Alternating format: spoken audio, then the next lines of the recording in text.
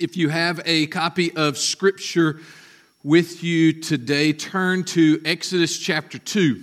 Exodus chapter 2.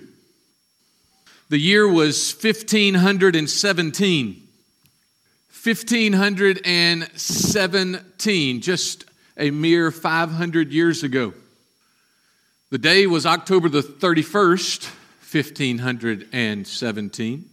And there was a monk who was fed up. His name was Martin Luther, and he was tired of hearing, among other things, he was tired of hearing one jingle. You know about jingles, right? When you watch a commercial and you can't get that 30-second clip out of your mind, or you are driving down the road to the workplace and that song that you cannot stand is the last song you hear on the radio, and you walk into work and you are humming that song. Well, all up and down the streets of Wittenberg, Germany, a jingle was being stated. And it was being stated first and foremost from this man by the name of Jay Tetzel. He's a rapper. Not really.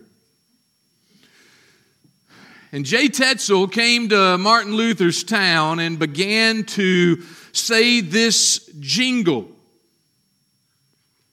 As soon as a coin in the coffer rings, the soul from purgatory springs.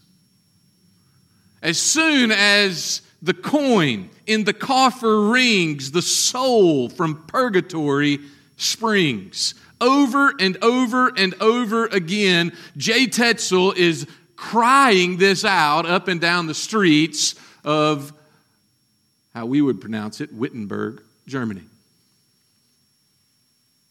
But what Jay Tetzel did not know was that a year ago, so in 1516, there was a book that was printed, and that book was the Holy Scriptures, and that book was printed in Greek, and this monk named Martin Luther got a copy of that book, and he started reading it beside what the book of the Bible that he had in his language.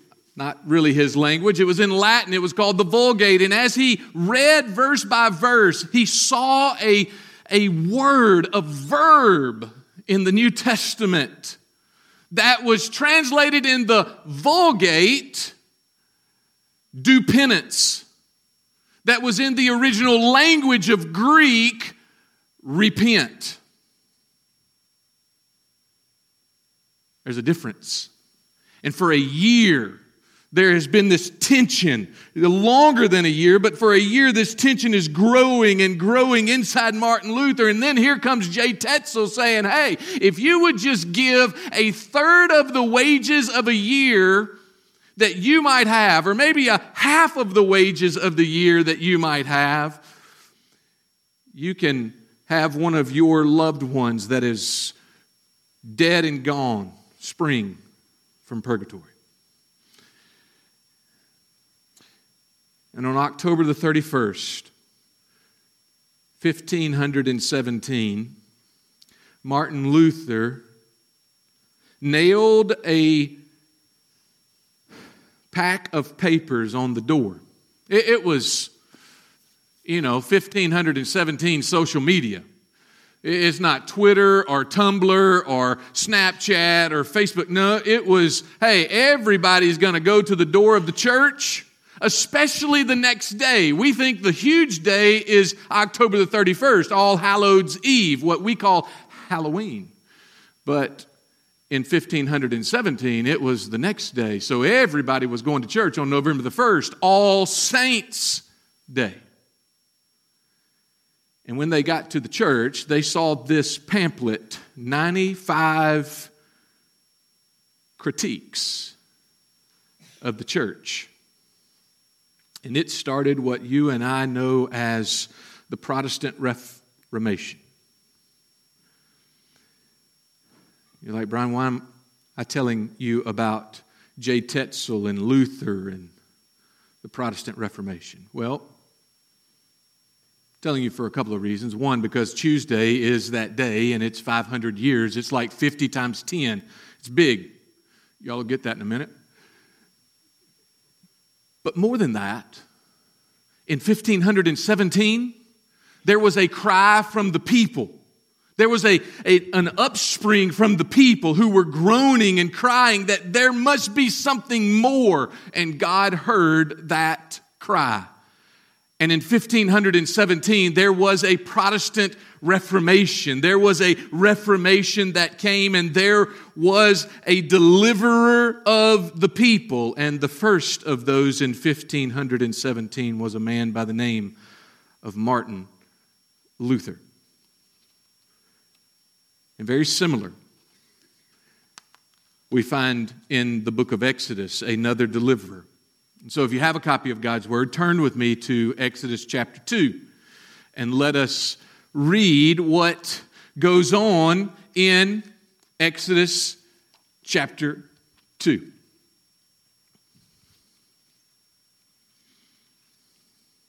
If you don't have a copy of God's Word, I believe the verses will be on the screen today. Last week, it was my fault. I know y'all had to sit there and look like at a blank screen and like, what is up with all the slides? I put the slides on the wrong week.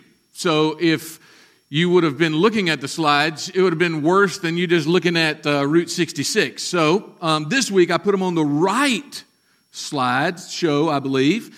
And so we'll see. Y'all can follow along. Exodus chapter 2, verse 23 states this: during those many days. How many days? Well, we skipped a number of pages in God's Word. From Genesis chapter 22 through the end of the book, there were a number of things that took place. Namely, one of those things was this, that Jacob, Abraham's grandson, Abraham, Isaac, and Jacob. So Abraham's grandson has 12 boys. One of those boys is Joseph. And Joseph is sold by his brothers. They loved him a lot. He is sold by his brothers into captivity down into Egypt. God sends a huge famine.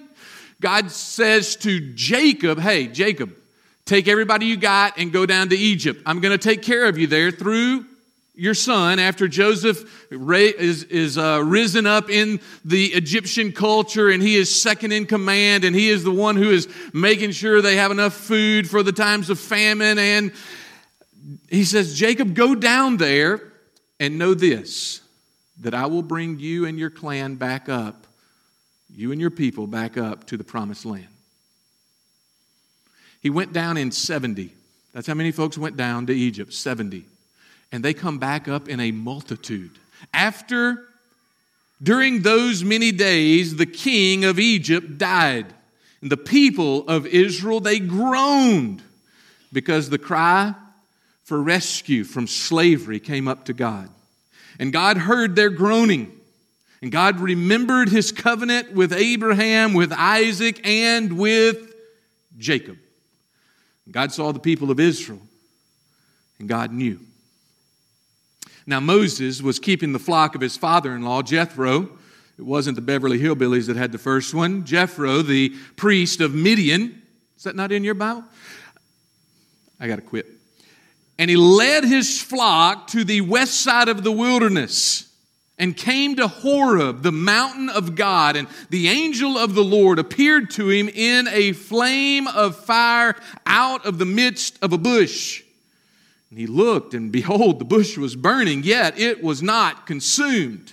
And Moses said, I will turn aside and see this great sight, why the bush is not burned. When the Lord saw that he had turned aside to see, God called to him out of the bush, Moses, Moses. And he said, here I am. Then God said, do not come near. Take your sandals off your feet, for the place on which you are standing is holy ground. Verse 6. God said, I am the God of your father, the God of Abraham, the God of Isaac, and the God of Jacob. And Moses hid his face, for he was afraid to look at God. The Lord said, I have surely seen the affliction of my people who are in Egypt and have heard their cry because of their taskmasters. I know their sufferings, and I have come down to deliver them out of the hand of the Egyptians and to bring them up out of the land to a good and broad land, a land flowing with milk and honey, to the place of the Canaanites, the Hittites, the Amorites, the Perizzites, the Hivites, and the Jebusites. And now, look at verse 9. And now, behold, the cry of the people of Israel has come to me, and I have also seen the oppression with which the Egyptians oppress them. Come, I will send you to Pharaoh, that you may bring my people, the children of Israel, out of Egypt.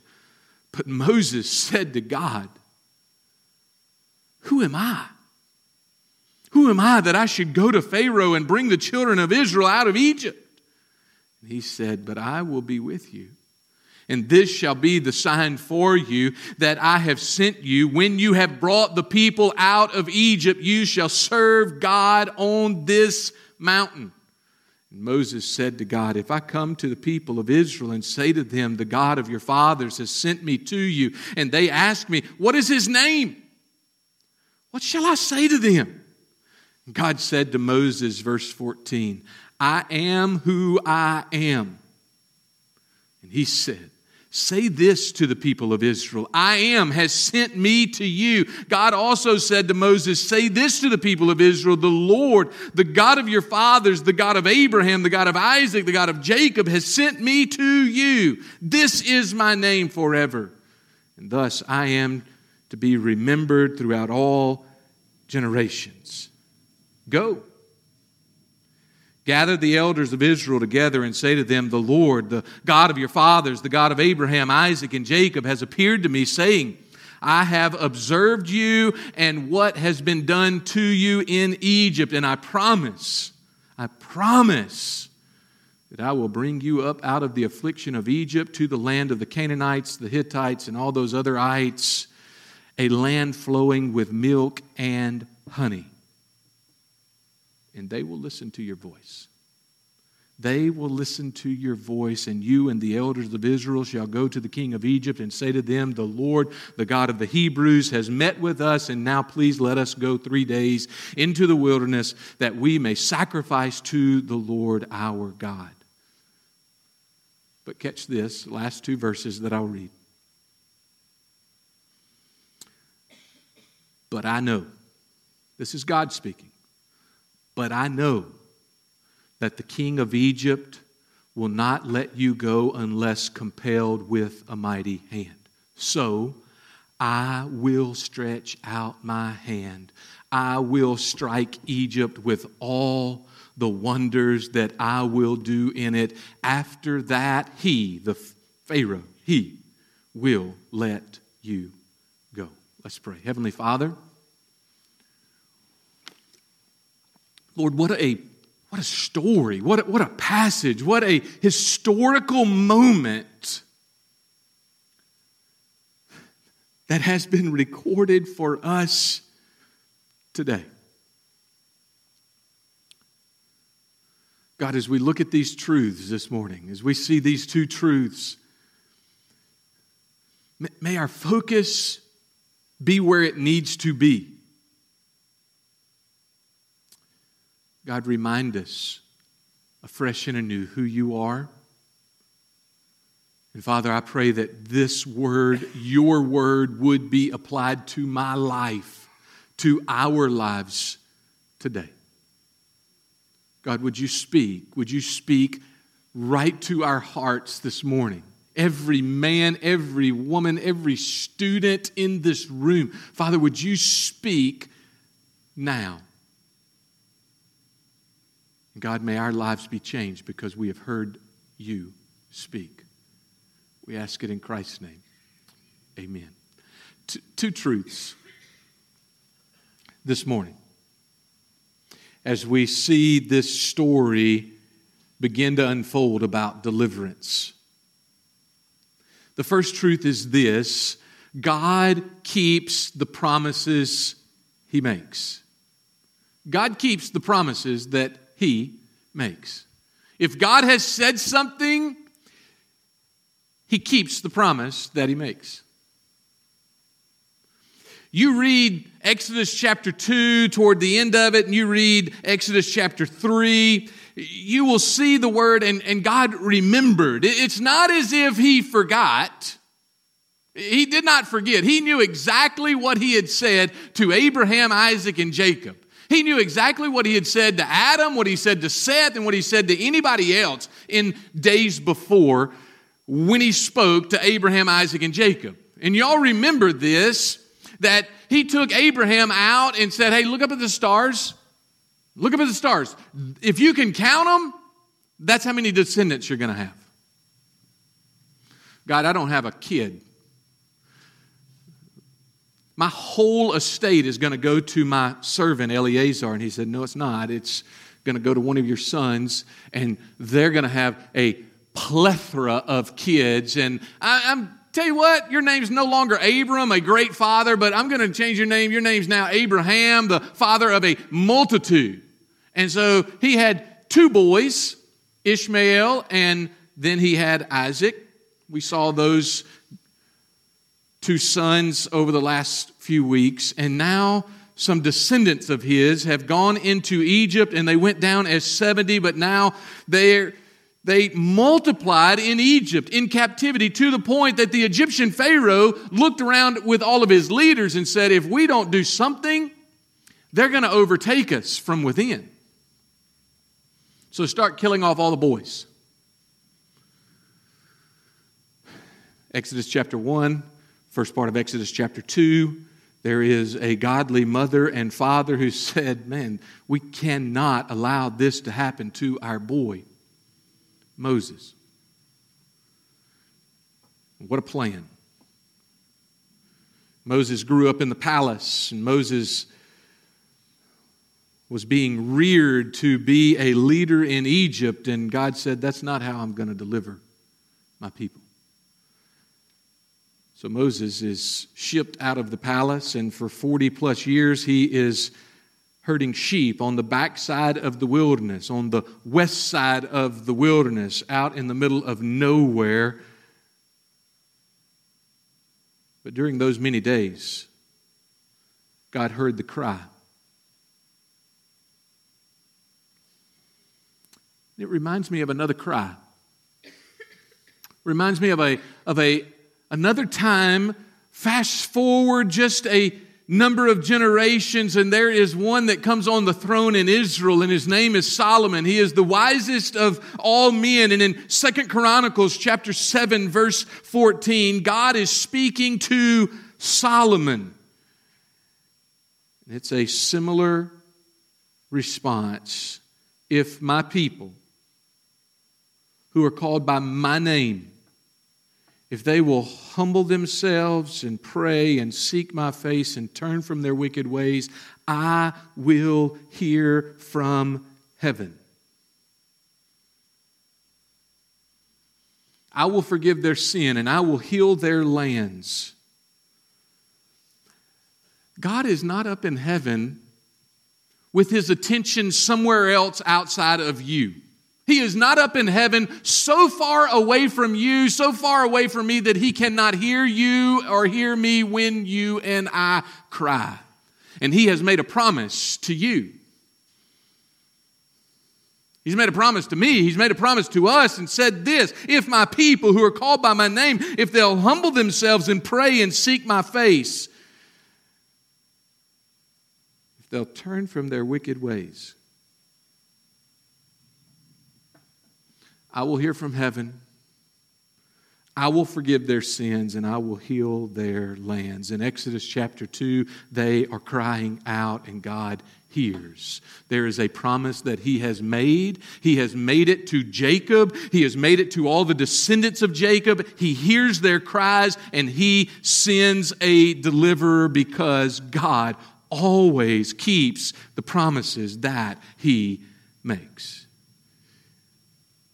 He made a promise to Abraham, to Isaac, and Jacob to deliver His people. God sees His people. He sees you, and He keeps His promises that He has made to you.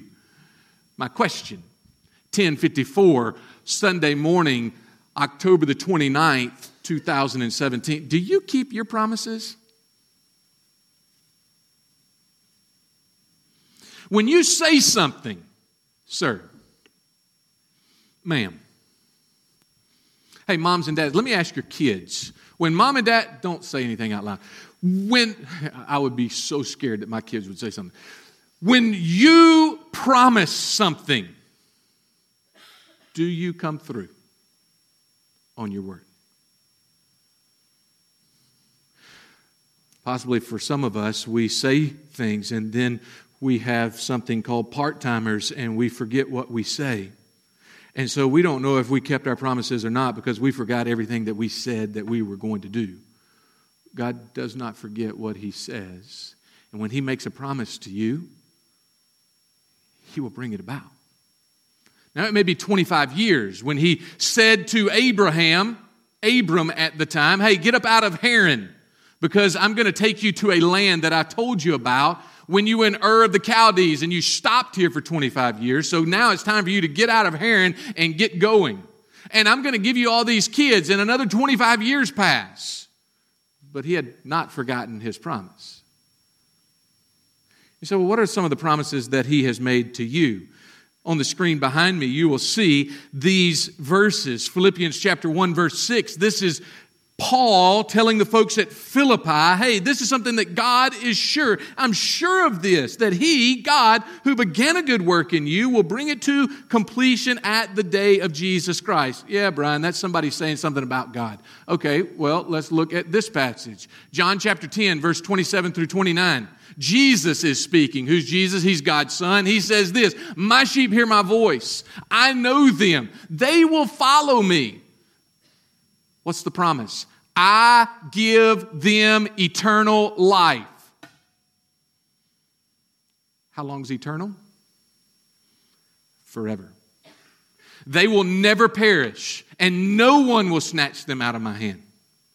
I am in my Father, who has given them to me, is greater than all, and no one is able to snatch them out of my Father's hands. Here's another. We read it with everybody just this morning. Ephesians chapter 2, verses 8 through 10. For by grace you've been saved through faith, and this is not of your own doing. It's the gift of God, not as a result of works, so that no one may boast. We are His workmanship created in Christ Jesus for what? For good works, which God prepared beforehand that we should walk in them. He has acted in the past. He is acting even now, and He will act in the future. He has made a promise, and He will bring that promise about. Malachi, the last book in the Old Testament, that prophet stood and said that God never changes. He is consistent. He is constant. He never changes, and He has promised to save, and He is acting now to continue to bring that about. He was acting in Exodus chapter 2 and Exodus chapter 3 and said, hey, my folks are groaning. They're crying out to me. They're coming back to me. So therefore, I will hold my promise. I'll send a deliverer.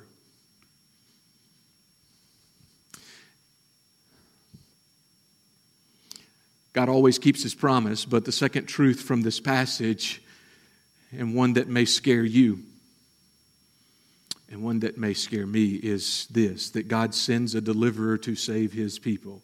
You're like, why would that scare me? Because maybe you. Think about Moses. I told you a little bit about Moses. We've got 45 seconds to finish this sermon out. So let's just think about Moses. Moses grew up in the palace. If there was ever a place or a person who could bring salvation, it was the one closest to Pharaoh. At the time that Moses is sent back to the palace, more than likely his brother, adopted brother, is now ruling and reigning.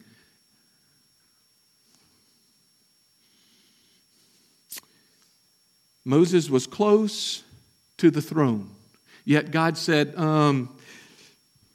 if you save that way, you will think you did something. So therefore, why don't you go spend 40 years herding some sheep on the backside of the desert. God sends a deliverer to save his people. This Moses, name meaning caught up from the water, was the one who fled Egypt to get away from the Pharaoh, is now being sent back to Pharaoh to save a nation. Maybe you find yourselves like Moses found himself. You know, in your comfort zone. Everything in life's okay. It's mundane, but there's no surprises. Monday, you got to take the sheep out and get them some grass and get them something to eat and come back to the house. Tuesday, you got to take the sheep out, get them some grass, get them something to drink, and bring them back to the house. Wednesday, y'all get the picture. For 40 years, this is what he is doing. Maybe you haven't been doing it for 40 years. Maybe it's been 3 weeks, 3 months, 3 years, 30 years. I don't know, but maybe you find yourself just as Moses did in the comfort zone.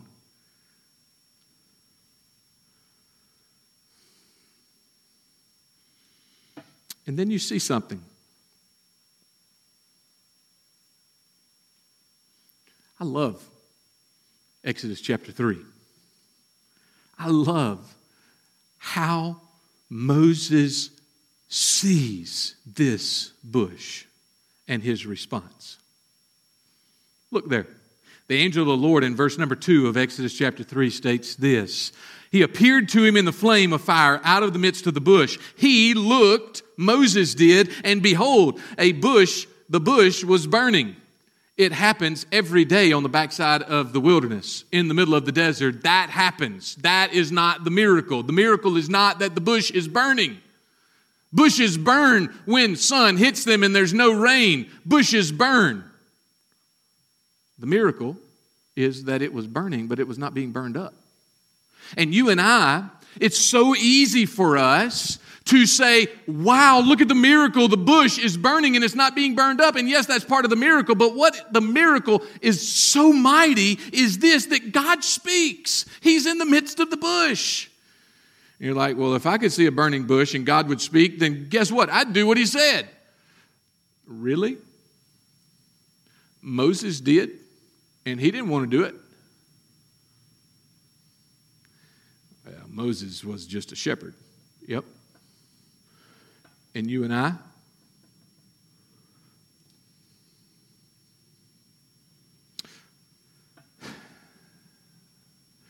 The psalmist states this in Psalm chapter 8. When I look at your heavens, when I look at the work of your fingers, the moon and the stars which you have set in place. Verse 4, what is man? What am I? The psalmist is saying, what is man that you are mindful of him? The Son of Man that you care for him. Yet you have made him a little lower than the heavenly beings and crowned him with glory and honor. You have given him dominion over the works of your hands. You have put all things under his feet, all sheep, oxen, also the beast of the field, the birds of the heavens, the fish of the sea, whatever passes along the paths of the seas, they are yours. Look what Moses says when God says, go back to Pharaoh. Moses said to God, if I come to the people and I say to them, the God of your fathers has sent me to you, and they ask me, what's his name? What shall I say to them? And God says, tell them I am. Excuse me? Yeah. Tell them I am who I am. Sent you. God also said to Moses, say to this people of Israel, the Lord, the God of your fathers, the God of Abraham, the God of Isaac, the God of Jacob has sent me to you. This is my name forever, and thus I am to be remembered throughout all generations. And here's where I'll end. And don't miss this. So often, I believe it. I believe it with every fiber of my being. So often you and I go to God and we want explanation. We want, God, would you just explain this situation to me? God, just tell me how to do it and I'll do it. Just explain this to me. Moses did. God, if you want me to go here, who am I supposed to say sent me? We want explanation. And God says, I'm not going to give you explanation, but I'm going to give you revelation. And I'm going to reveal myself to you so that you might know me. Because you and I, if we would know Him, it does not matter the explanation. It does not matter the worldly logic. It does not matter the situation. If we are revealed who He is, we'll do the craziest thing imaginable. A little shepherd, 80 years old, will hobble himself from the backside of the wilderness and go into the courts of the strongest nation of his day and say, God said, let my people go.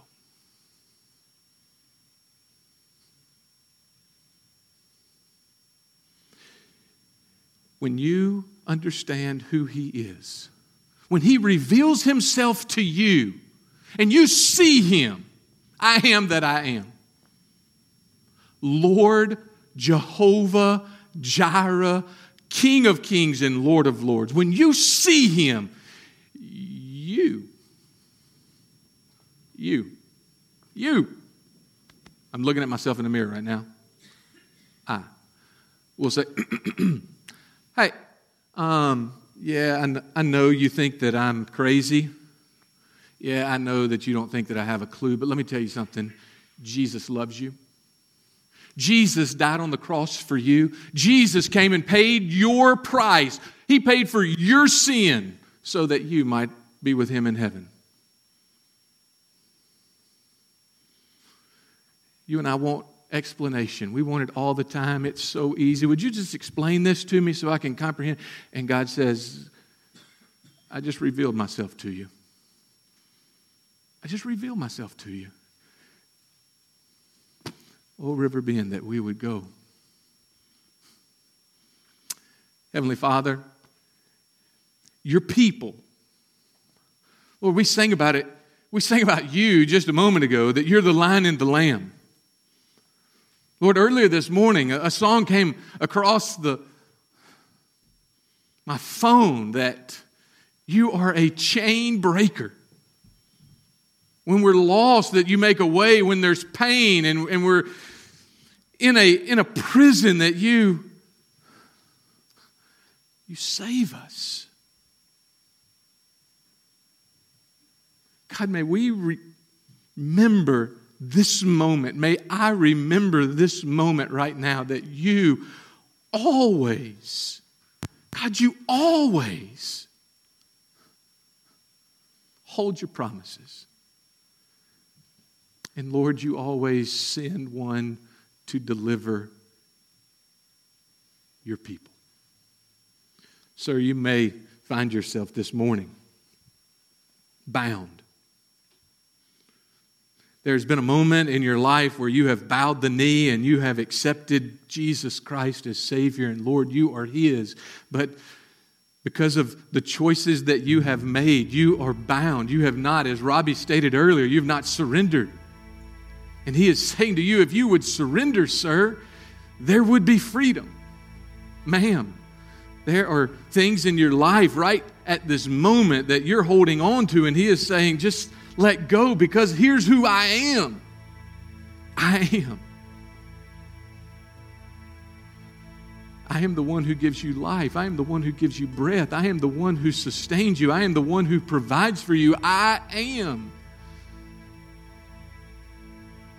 As Robbie's, I can't say it better than she did. Sir, ma'am, He's more valuable than what you value. If you would drop those things and run to Him, He says, I'll take care of you.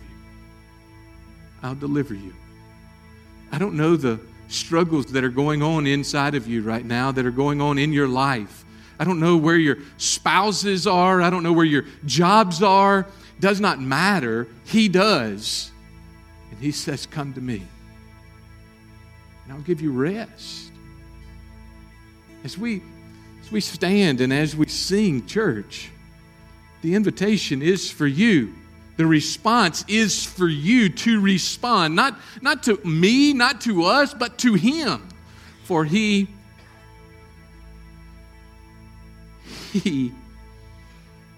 is worthy of everything that you are and everything that you bring, and so much more.